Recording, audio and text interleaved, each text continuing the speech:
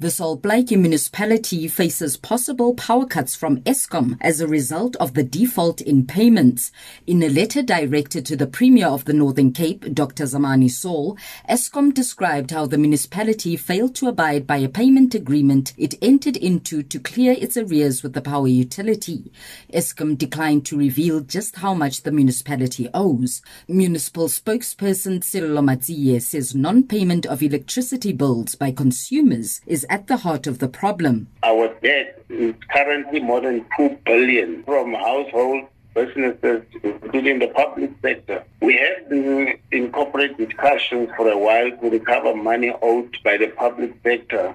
There is a massive challenge because many of our people are unable to pay for the services, and the COVID pandemic has actually worsened an already bad situation. Eskom spokesperson in the Northern Cape, Stefanie Jansen van Rensburg, warned that escalating municipal debts are putting a strain on the power utility's ability to provide electricity. Solplaatje municipality is just one of the Northern Cape municipalities whose electricity debt and the associated financial risks are of great concern to Eskom.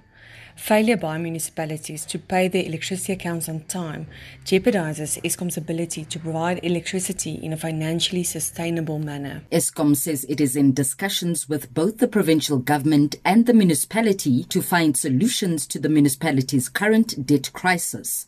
I'm Neo Budumela in Kimberley.